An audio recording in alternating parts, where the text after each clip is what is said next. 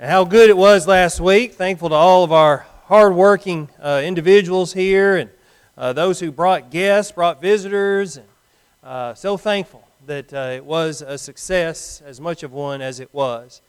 Just a quick reminder, our Chat and Chew is next Sunday, not this evening, which it will also coincide with our fifth Sunday. Our young men will be leading the worship service that evening.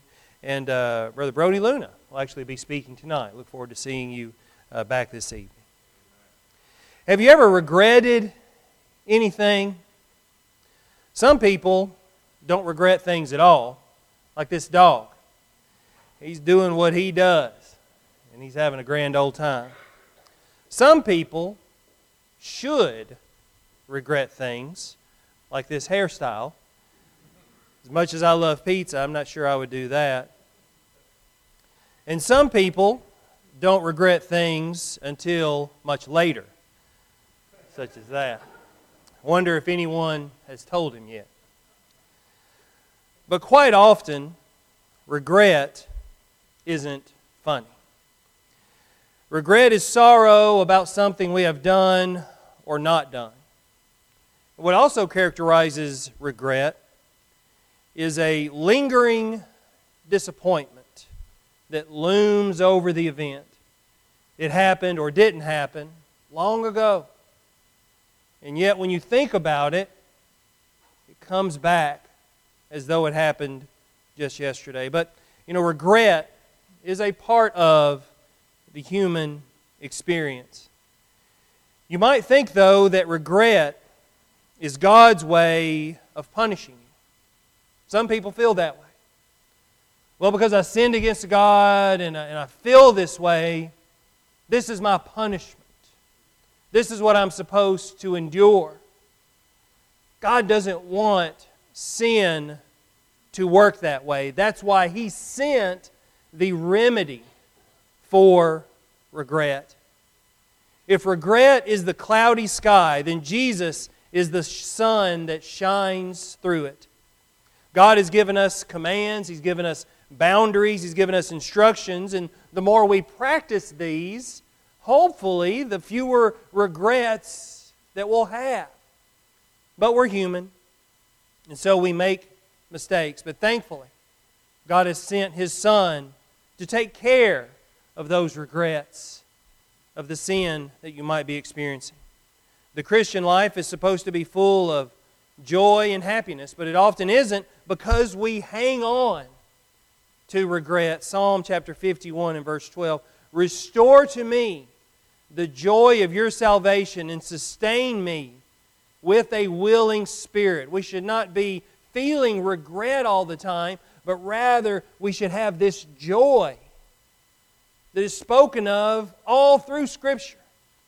We should experience the joy of living a life in Christ that gets rid of the guilt of sin, that gets rid of regret. But you might not be experiencing that, and we're going to talk about that today, and about how you can experience the remedy for regret, because I believe it'll help your life to be so much better. First off, what does regret do? Well, regret can be a good thing because, you see, it reflects a tender heart.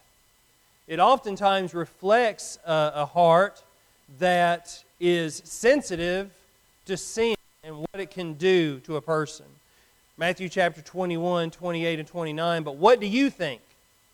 Jesus telling a parable here. "A man had 2 sons, and he came to the first and said, 'Son, go work today in the vineyard.'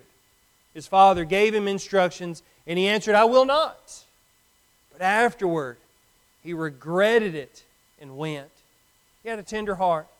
You're going to make mistakes. Don't think for a minute that you have to be perfect. Don't think that way. But maybe you're in this son's position.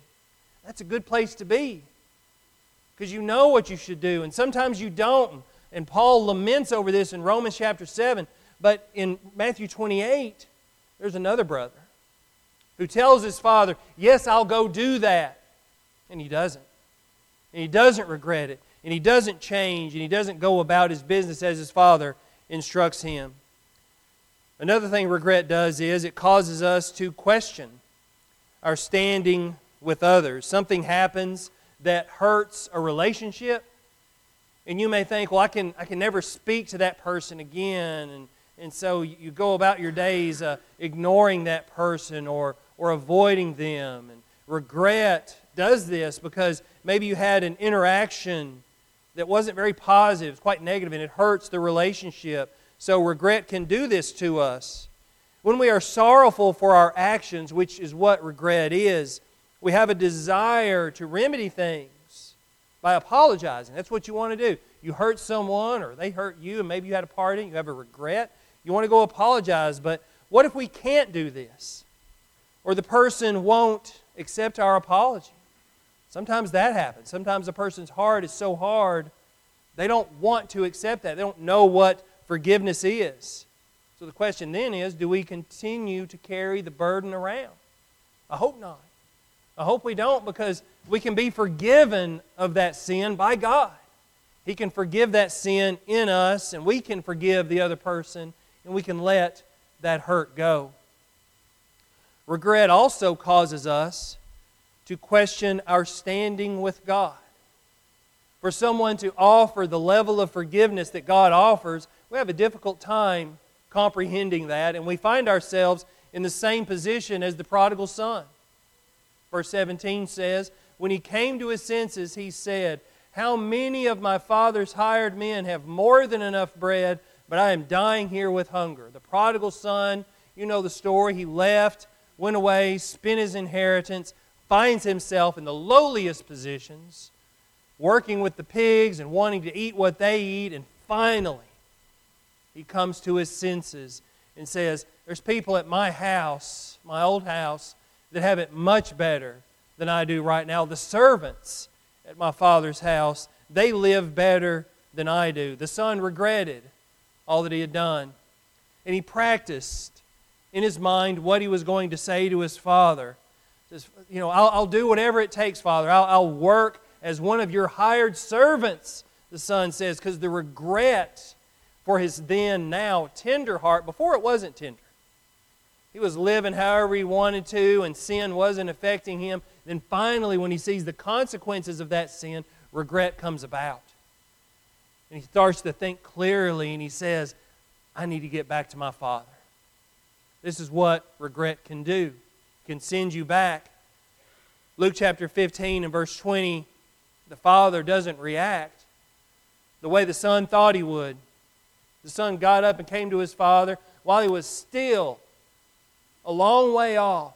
His father saw him and felt compassion for him and ran and embraced him and kissed him. The father saw his son, was glad that he was coming back, didn't even want to hear what he had to say. Interrupts him. My son is back. You see, this is what regret can do for us. We think it keeps us separated from God. It can actually take us to Him. And if we'll but remember how God accepts His children back, how we as forgiving parents and forgiving individuals can bring back those who have gone astray, those who have left us as friends, those who have left Christ, we can think in this way and hope that regret brings them back in this very same manner. Because God loves us despite our faults. And He wants us to have His peace. The peace that He offers through Jesus Christ, who, by the way, was our example. Was our example for how to live and how to forgive people. And I hope that when you read Scripture, you read it in Jesus and what He is doing in His ministry. You are reading how He lived, and you got to say, I got to live like that. I got to be more like Him, because that's where that peace comes from. Forgiving other people, being patient with other people, being kind, and being loving. Psalm chapter 103, as far as the east is from the west, so far has He removed our transgressions from us. That's how God forgives. We oftentimes limit His forgiveness. He'll accept me back, but it's going to be hard. He'll accept me back, but I'm sure there's a lot of conditions that I'll never be able to meet. God says, just come back. We'll work on all that later. We'll talk about all that later. Just come back and let me forgive your sins so that you don't have to have regret anymore. Regret can be actually quite useful. But it can be useful in the right ways. It can be useful in the wrong ways. Satan loves to use it. Regret that goes on and on comes from the world and what it says we have to live and how it says we have to be. It comes from your inner voice that just hangs on to sin and hangs on to regret and just simply will not let it go. And Satan loves that because he doesn't want us to enjoy our forgiveness. We see the sin, we see the spots on us, and it's not coming off. But it's not coming off in your mind. It's not coming off where you are as a person spiritually. God wants to forgive. He sees you as white as snow through the blood of His Son. Sometimes we want to hang on to that. And we let Satan stand in between us and Jesus. And we tell ourselves, I'm such a bad person. I'm such an awful person. And why did I say that? Or why did I do that? And the regret just festers. And we use it actually to punish ourselves, to separate ourselves from friends and family, and to keep us from engaging with God. Because as that regret sits there, Satan's laughing the whole way, and we're not allowing God to do what He has promised to do. We're putting limits on Him by holding on to the regret and not holding on and engaging in the forgiveness that we have at our disposal. It's important to understand that regret is not the same as repentance. Let's look at Hebrews chapter 12. Hebrews chapter 12, verses 15 through 17. When we regret something, that's a good thing. As long as you don't hang on to it, as long as you don't let Satan use it against you, regret's a good thing, and more on that in just a moment. But regret is not the same as repentance. A lot of people feel sorry, feel bad. They only feel bad quite often because they got caught. And they don't actually repent, you see. Hebrews chapter 12 and verse 15. See to it that no one comes short of the grace of God. God's grace is there. God's grace wants to be extended out to everyone. Yet we put a limit on that. The Hebrew writer says, don't fall short of it. It's out there, man. You need to take advantage of it, of the grace of God. See to it that no one falls short of it, but we fall short of it. And that's our decision. Because we hold on to regret, we hold on to guilt, we don't let God forgive us as He wants to because we can't forgive ourselves. That no root of bitterness springing up causes trouble, and by it many be defiled. That there be no immoral or godless person like Esau, who sold his own birthright for a single meal. For you know that even afterwards, when he desired to inherit the blessing, he was rejected, for he found no place for repentance, though he sought for it with tears. Esau sold his birthright, and later on, deeply regretted his decision, but he never repented. He never tried to change what had happened until it was too late. When we feel sorry for something, feel bad for something, we need to repent of it right then. We need to come forward. We need to talk to the person. We need to go to God in prayer and ask for His forgiveness. Regret, you see, focuses on the action that has brought sorrow. Repentance focuses on the one we have offended and the change we need to make. Well, I'm sorry. Sorry I did that. Sorry I did that thing, but now I need to change. Now I need to do something different. I need to act differently. I need to be differently. I need to repent. And God, you see, wants to use regret as a catalyst for change. He wants you to experience that tenderness in your heart that says, I've hurt my Savior. I've hurt my relationship with Him. And He wants you to see that and let that spur you on to a change in your life. And use regret to take us directly to Him. I don't like this feeling of regret. I don't like how I feel after I engage in some sins. I was tempted, but now I feel bad. And then what do? This is called the addiction cycle. You know, you engage in a sin and you feel bad. I'll never do it again. You go right back to it. And I'll never do it again. You go right back to it. It's the addiction cycle that we often engage in. What we got to do is we've got to get off that path and allow God to change us. Because we can't do it by ourselves. Whatever it is we're addicted to, whatever it is we spend most of our time doing, is not going to make us feel better, especially if you feel bad after you do it. It's not going to help you in any way in that fashion. Romans chapter 8 and verse 28 says this, "We know that God causes all things to work together for good to those who love God, to those who are called according to His purpose." There were two people that denied Jesus the day He was crucified. There were two people. One was Judas, one was Peter. Two completely different outcomes. Peter wept bitterly. He regretted what he had done, and he changed.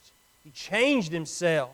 He started acting better, became a great leader in the church. But Judas, you know, he tried to give the money back. He tried to remedy the situation, and he said, that didn't work, so he went and he hung himself.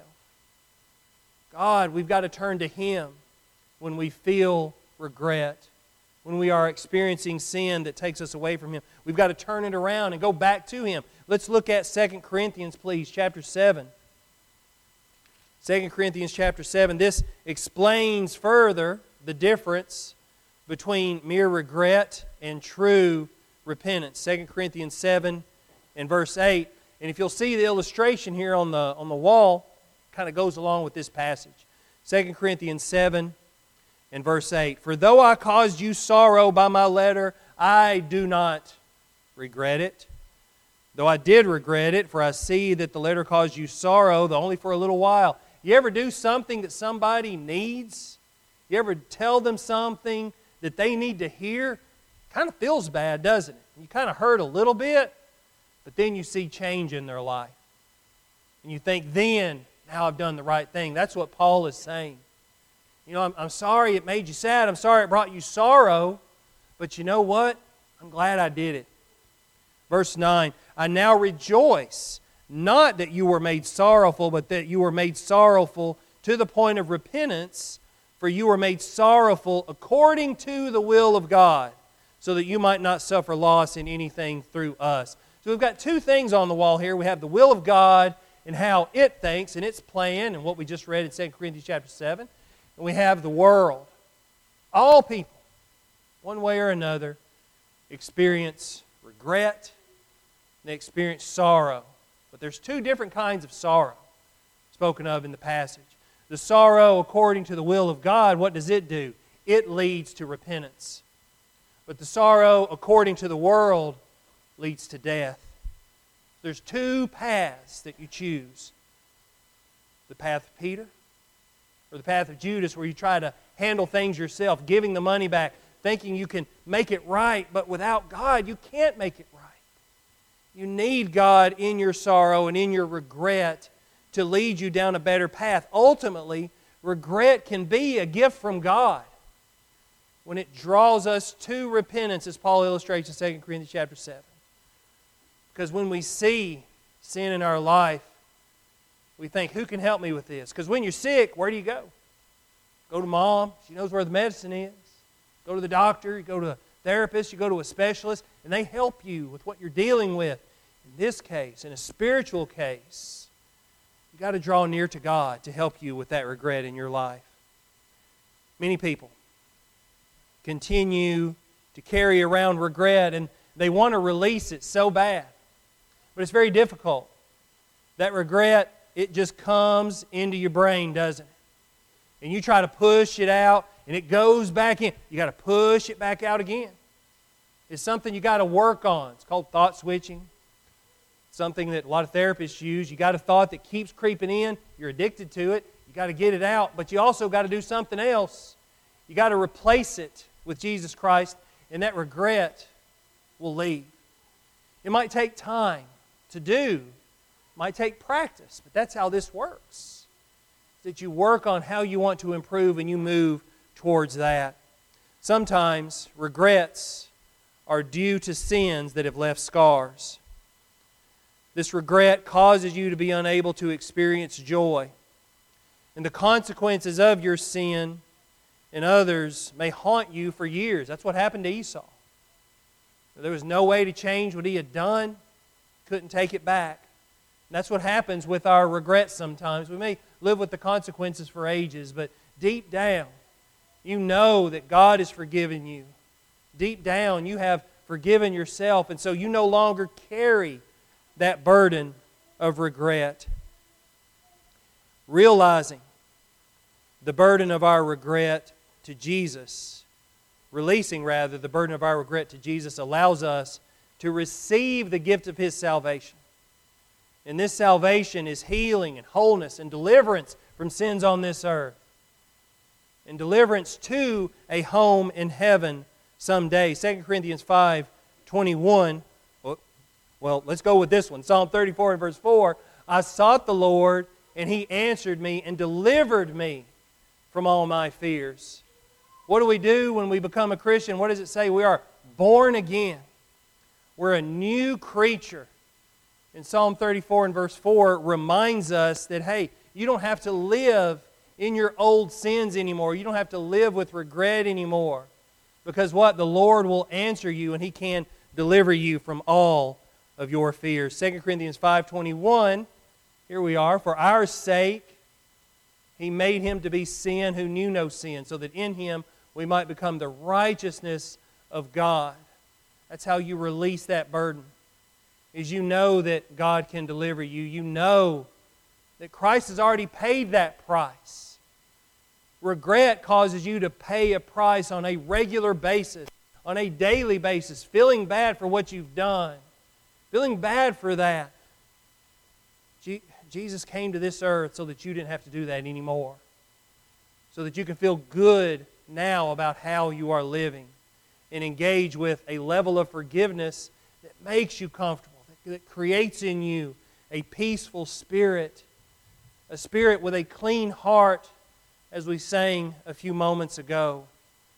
Stop holding on to that burden, because it can indeed keep you stuck.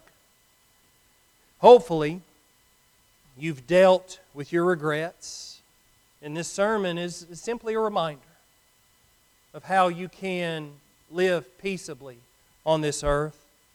Philippians 3 says this, Brothers, I do not consider that I have made it my own, but one thing I do, forgetting what lies behind and straining forward to what lies ahead. You see, regret constantly looks in the past. Paul reminds us, strain forward to what lies ahead. And sometimes you have to do that. Sometimes you have to cry over what you've done. Sometimes you have to experience pain once again to be able to let go of what's happening in your life. It's not easy. It's not just saying, oh, well, Dale had a decent sermon today. I think I'm all better now.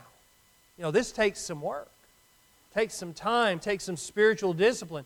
And Paul's usage of the words here through the inspiration of the Holy Spirit indicates that. Verse 14, I press on. I press on toward the goal for the prize of the upward call of God in Christ Jesus. It's going to take work to forgive yourself. It's going to take work for you to say, I've laid those sins at the feet of Jesus, and He died for those sins, and I don't have to regret them anymore.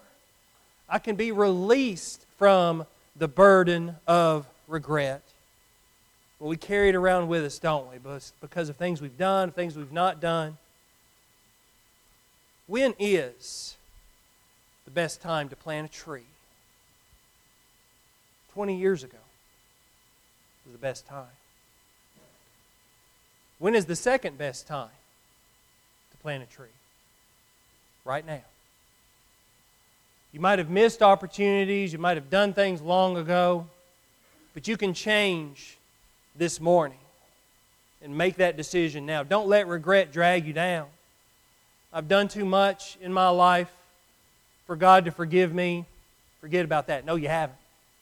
He sent His Son. That's a big price. It's going to take care of anything you've done in your life. Don't let regret drag you down and keep you there, but let the blood of Jesus Christ forgive you this morning and wipe your sins away. A life paralyzed by regret, and that's what it does as well. It paralyzes us, it keeps us stuck, it keeps us away from God. A life paralyzed by regret blinds us to God's grace and mercy. And it leaves us also unable to practice the gratitude and joy that He fully expects us to experience. And I want you to experience that this morning. Become a Christian. Become a Christian and stop hanging on to regret, but know with full assurance that your sins are forgiven. And if you are a Christian who's fallen into that pattern of regret once again and need prayers this morning for strength and guidance, we can assist you with that as well. Please come now as we stand and sing.